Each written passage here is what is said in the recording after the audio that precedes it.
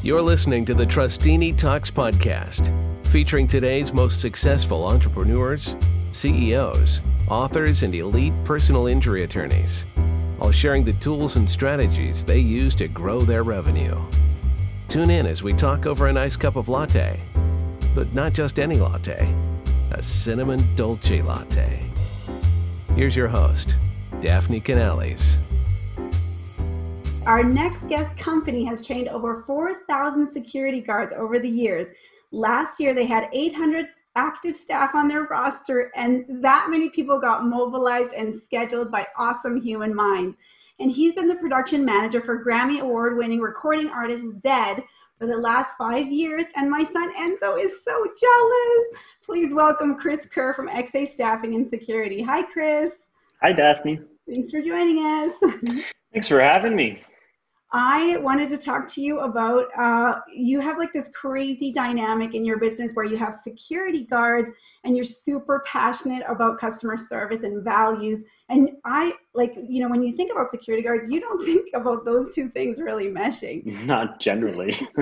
So how are you guys doing this? What are you guys doing?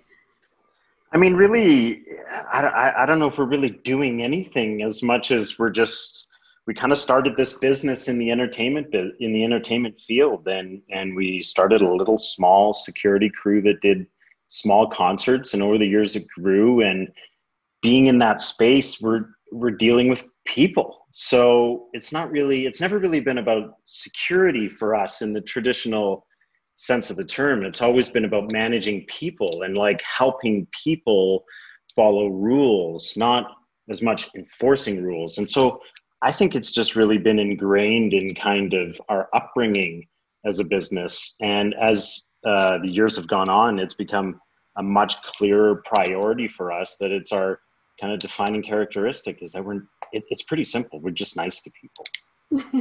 I heard a story where you guys like taking like the most difficult customers, right? So like people who are super inebriated at a concert, and your security guys being so nice at diffusing the situation almost before it even happens, and then having people think, like this guy who would have been traditionally thrown out, just totally turn his attitude around and thank you later for being like, this is like just an amazing way to deal with people. And is that something that you guys teach, or like how do you get 800 of your staff to understand what to do in those situations? Yeah, we teach, but the credit really lies in our supervisor team on the ground. And they're the ones that manage all of the guards underneath them. They manage the interactions with the clients. They're there as air support, when a situation needs diffusing. So we spend a lot of time and invest a lot of resources into growing our supervisors' education base. I'm fortunate to be surrounded by a great partner and great management staff that just really care. That's 98% of the recipe, I think, is just caring. Yeah. And well, speaking of caring, like that's kind of what we're talking about today is what's happening as people open up for phase 1, phase 2, phase 3, and we're having to, get back into, meshing with each other, with society. How I wanted to ask you some tips for business owners, like how can people do that the best way without everybody's so sensitive right now, and for good reason. So how do we get back into society and hang out with each other in like a caring way, like you say? And it was funny. I was talking to someone the other day, and I said, how is it that some of these major companies, global businesses, don't know how to set up a lineup outside their building, and I realized, I go, where do we line up in our lives? At the movie theater, Disneyland, in concerts. We don't line up at the grocery store. We don't line up at the mall. When's the last time you lined up at a hardware store? It just doesn't happen. And so I think that what we need to do is stop looking at this like we're trying to prevent access as much as we're just trying to communicate to people that we're doing our best to navigate these things we've never had to navigate before. And communication is important. So we want to hear from you.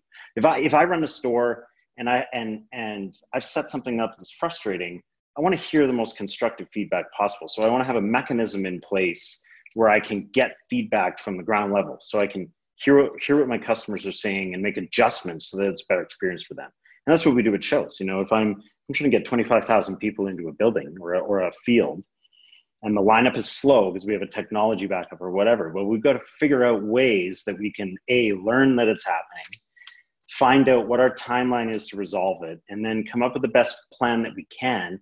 And then most importantly is communicate to everybody what's going to happen. So that would be my biggest advice, is that it's not necessarily, I think, about security in every sense. Like, there's still loss prevention needs and liability needs and stuff that can be adequately covered by a security guard. But if you're a small outfit and you don't have that kind of budget, then just make an effort to put a policy in place that says you engage these customers as they come in.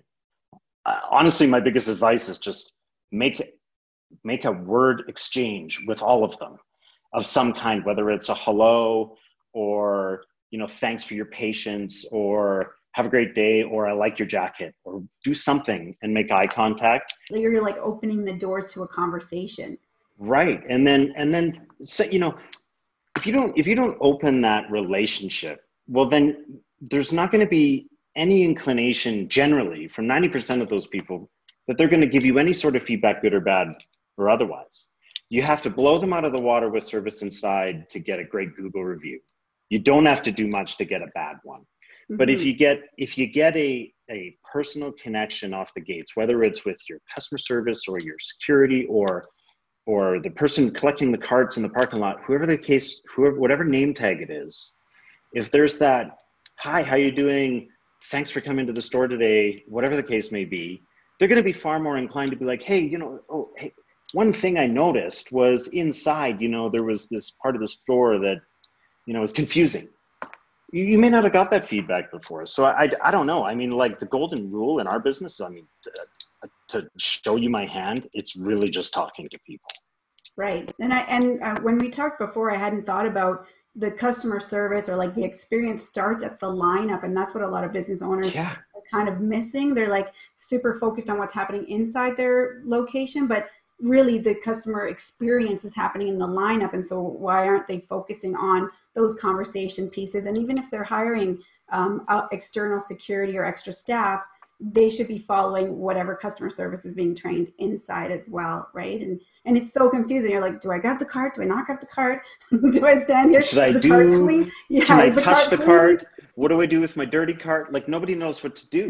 You know. And so it's, if you think about like all the places we've all been that are foreign. So you go get on a plane, go to an airport. Airports are great. Like, all of this knowledge exists. We're not inventing it. We're just stealing it from all these other smart people that have done the work already. So when you walk down an airport and you go, oh yeah, that's a great place for a sign, or where's the bathroom? Oh, there's a sign right there telling me where the bathroom is. It's all about communication, whether that's signage or voice or stickers on the floor or branded stanchions or whatever the case may be. There's a million opportunities to communicate with your customers. We make use of all of these architectural things that exist for different uses to be able to communicate with people. And that's the name of the game. So, you know, if you're operating a store and you're struggling with your lineup, remember, it's like when I pull into the parking lot, my first impression of the business is the lineup. And if it's fallen over pylons and caution tape that's been stepped on and stuff, it's messy. So store's messy. So then I get to the front of the line, and then, you know, if I could just get like this and this, it's just, you know, okay. I guess it's kind of what I expect, but it's not making me like, feel good. Yeah, it's an opportunity. You know, and it doesn't take much to change that, right? And so, you know, take examples from places like airports, transit stations, signage. There's 100 great sign manufacturers in town that'll be happy to help out, you know, and an investment in signage. When we do big music festivals, I cannot overstate the importance of the signage budget.